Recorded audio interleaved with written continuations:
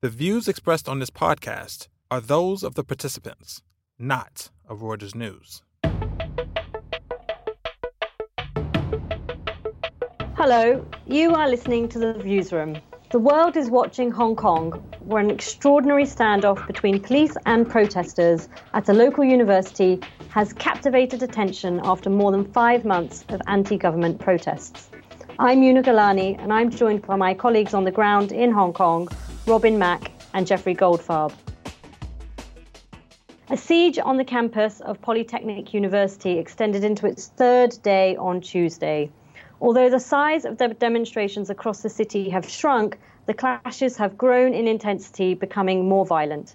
The sight of billowing fires, water cannons, and gunshot wounds have shocked all of us familiar with Hong Kong as a peaceful and stable financial hub. Robin, maybe we can start with you. Thanks for joining us. So until recently, people in Hong Kong were pretty much able to live and go to work as normal.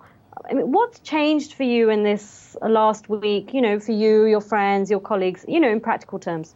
Yeah, I think so when a lot of these protests and demonstrations, they first started a couple months ago, they were largely confined to specific areas.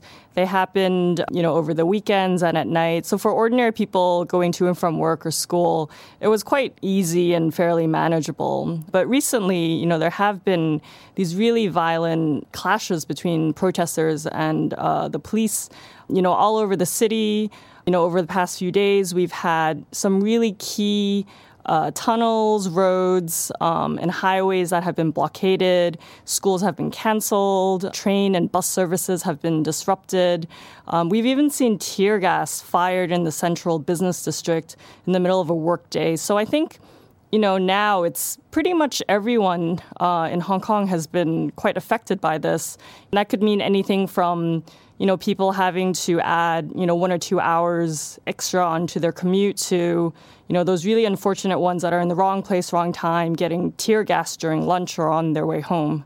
I can tell you that, as a parent of in particular of a teenage girl, it has had some interesting side effects. I mean, of course, the hard thing is that when we talk about these things is like you don't want to lose sight of the fact that this is a pretty big moment in the history of this region, right? I mean, you have people fighting for freedom and that's and democracy, which is incredible. But as you do point out that there are sort of very small local logistical things that come into play. And I was saying, I have a teenage daughter, and this city is if you've never been here, you don't know that how incredibly safe a place it was until 5 months ago. And, so my 13-year-old daughter, my 11-year-old son could take the subway by themselves, which is somebody coming from New York City was a pretty cool thing. And it was very cool for them too. The first place we really got, sorry, go ahead, I was just saying, the way we have, Hong Kong is built, a lot of people probably also don't know that, the shopping malls and the public transport and the offices, they're all kind of on top of each other. So you can't really avoid places where people would gather. You can't really separate the sort of places where protesters might gather from your workspace. It's all kind of on top of each other. Yeah, I mean, I think that, so the first place we felt it was, our daughter, we couldn't allow her to go to shopping malls on the weekends. Right, which is a big thing for a teenage girl. And even we were a little bit more lenient than a lot of parents, but her friends' parents were just had them on total lockdown. So she couldn't go anywhere. She was really upset about that. Now, of course, we've had kids without being able to go to school and basically doing virtual school from home for now coming up on day number 8 tomorrow on Wednesday because the school's been closed again. And that is driving a lot of parents batty.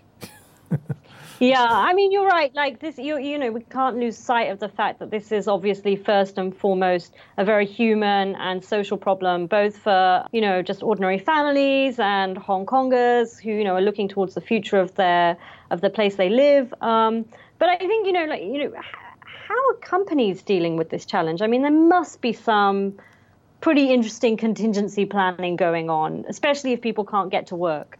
Well, a lot of it boils down to some of the things we've already been talking about, right? I mean, part of the appeal, I think at least for a Western expat like myself, is, this safe place, right?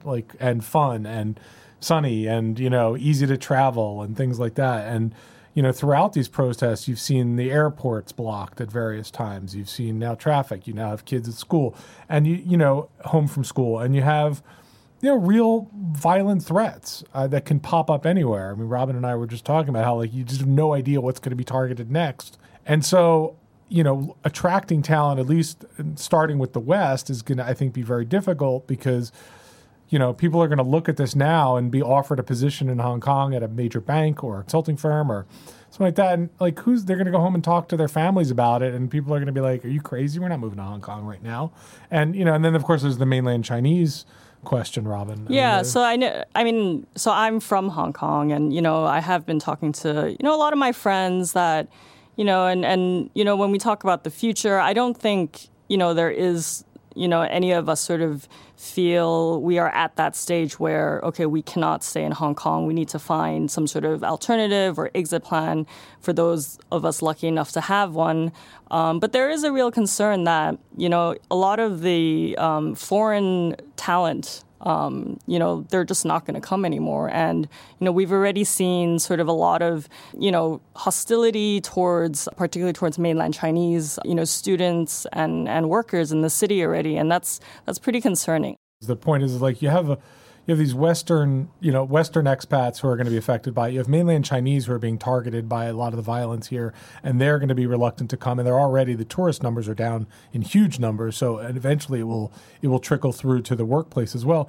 And then, as Robin mentions, I don't think anybody thinks that Hong Kongers are getting ready to leave here, but there is precedent for it, right? I mean, this happened back in the run up to the handover from British rule back to Chinese, rule.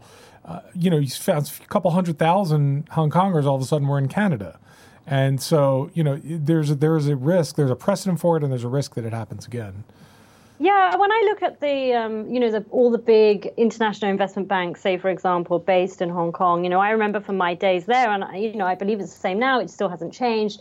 A lot of the Asia Pacific heads for the region are based there, and often they are foreign talent. And they're the people who it's going to be harder to keep there. And that's kind of, I guess, a sort of very visible example of how that's going to sort of trickle down to business. But you're right. I mean, Hong Kong is a place where many visitors, especially financial professionals, enjoy living for career development, low taxes, high quality of life.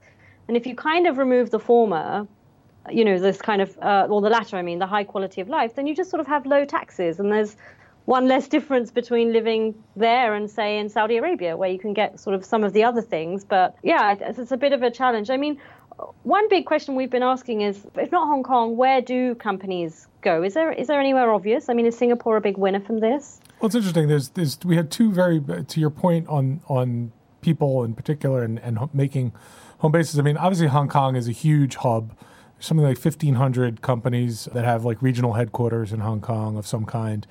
We had two tiny examples this week of this phenomenon, in the middle of these protests. Who knows how much they were affected by it. But so SocGen, a huge French bank, their head of Asia just left, abruptly kind of resigned, it looks like, based on the press release. And they've hired a woman from France who's going to come and be based in Hong Kong. So this announcement goes out.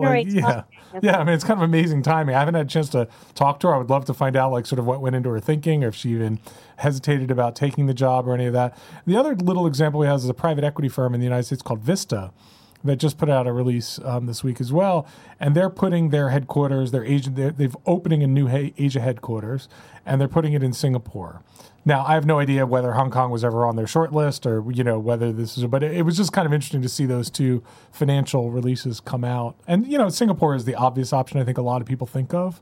I think it'd be hard to kind of really base yourself in too many other places in the region. Yeah, I mean, I guess, within Asia, Singapore, it does seem the most obvious choice. But there are, quite strict visa requirements. So it's not as simple as just picking up and moving everyone and getting jobs in Singapore. I guess, London could be another one, but obviously with all the Brexit stuff, it's a bit uncertain. Yeah, it's I mean, ultimately, if you want to be a business that has any sort of, that touches, mainland China, it's either Hong Kong or some other part of mainland China, I guess. And I think that's the challenge that everybody will have to grapple with. There is a question about whether or not people do move to it moves more people onto the mainland. Maybe Shanghai becomes more of a hub or a base of operations. I mean, as you say, Hong Kong, the real power of Hong Kong, the reason why so many people have regional headquarters here is because it does provide this gateway of capital and flight and travel onto the mainland and also out of the mainland, right? It's easy to get back and forth. There are increasingly financial kind of pipes that allow you to move money back and forth. It's ease of travel onto the mainland. Yeah. So there are a few places that offer those kinds of benefits, but with all the other things that we talked about, the increase of violence, tear gas, things like that, people will start to think about what else can they put up with in lieu of having to deal with this every day. And then the question is really, where does that, what else gets affected? I mean, if we look at Hong Kong, I think one of the other, most prominent symbols of its success around the world is this, incredibly pricey housing market, one of the most expensive in the world. And when you start thinking about all these issues that we've just been talking about, I mean, what does that mean for one of the world's most expensive housing markets? Yeah, I think for the current unrest and political turmoil, it doesn't really quite change the long-term supply and demand dynamic. So Hong Kong, there is huge demand for affordable housing, but the problem is that there's just a land shortage. So there's just not enough. And I think, there's definitely going to be a price correction coming because the economy is quite weak. There's a recession coming. Unemployment is going to go up. But I think fundamentally, it's not going to be a huge crash, like we saw during, the Asian financial crisis or during the 2003 SARS epidemic. I think the home prices corrected something like 60-something%, between 97 and 2004. So that was quite serious. And I think most people are expecting prices to come down next year, by something as much as 20%. But it doesn't seem like it's going to be that painful as last time. You already see signs of it, right? I can tell you that in my own neighborhood, only because we're getting probably evicted from our apartment, which is undergoing some renovation. We've started to look around the pricing and prices have definitely come down, I would say 15 to 20%. We're on the south side of Hong Kong, so not really close to most of the action where a lot of the intense tear gas is being released and that kind of thing. But, so prices are down 15 to 20% from when we were first looking 2 years ago, for sure.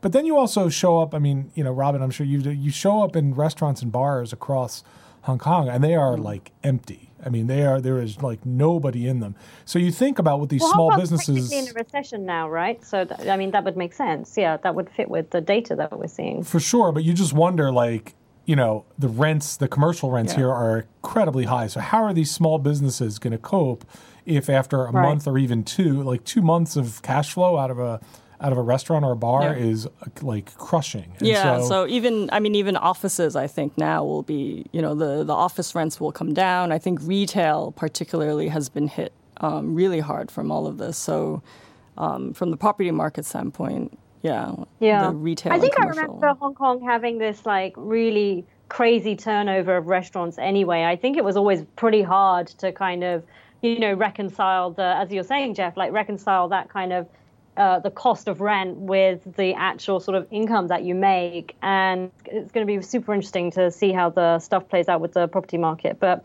maybe a good time to move to Hong Kong if you want a low rent. But I guess, if we're thinking sort of bigger picture, further afield, this is a huge challenge to China's President Xi Jinping. I think the biggest since he took power. And it's coming right in the middle of all this trade tension with the US. And now we're seeing that lawmakers in Washington are sort of edging towards backing the protests. What action can they take? And how is this going to sort of play into the bigger global picture of what's going on between the US and China at the moment? Well, it's funny. Oddly enough, not necessarily Hong Kong, but China. There's Democrats and Republicans in Washington can agree on almost nothing, but one thing they can agree on is China, right?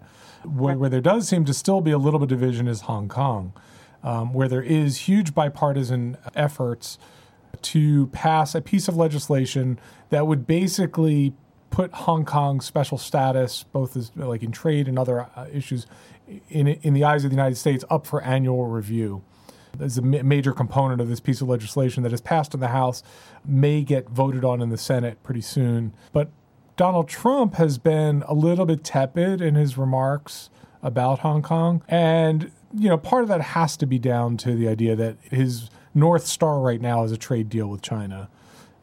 Because he's heading into an election campaign. He is, there are impeachment hearings going on. He needs to get other things for people to think about. And so he's not really in a position to, he doesn't feel like he's in a position to come out and say, sort of back the Hong Kong protesters, because that's just going to irritate Xi. And, and potentially put a real block in, or a spanner in the works in terms of, trying to figure out terms of a trade deal. So, it'll be interesting to see what happens, because there is this piece of legislation that is sort of moving through Congress against all odds, where very little is moving through Congress. And they also seem to have enough votes to even pass it, even if Trump were to veto it. So this could become a pretty serious point of contention, I would think. That's our show for this week. I'd like to thank our guest host, Una Galani, and our colleagues, Robin Mack and Jeff Goldfarb. Hats off to our producers, Sharon Lamb and Freddie Joyner. Our final thanks go to you, our listeners, for tuning in. Subscribe to The Viewsroom and our sister podcast, The Exchange, on iTunes, Spotify, or wherever you go to get your podcast fixes. Check us out every day at breakingviews.com, and don't forget to tune in next week for another edition.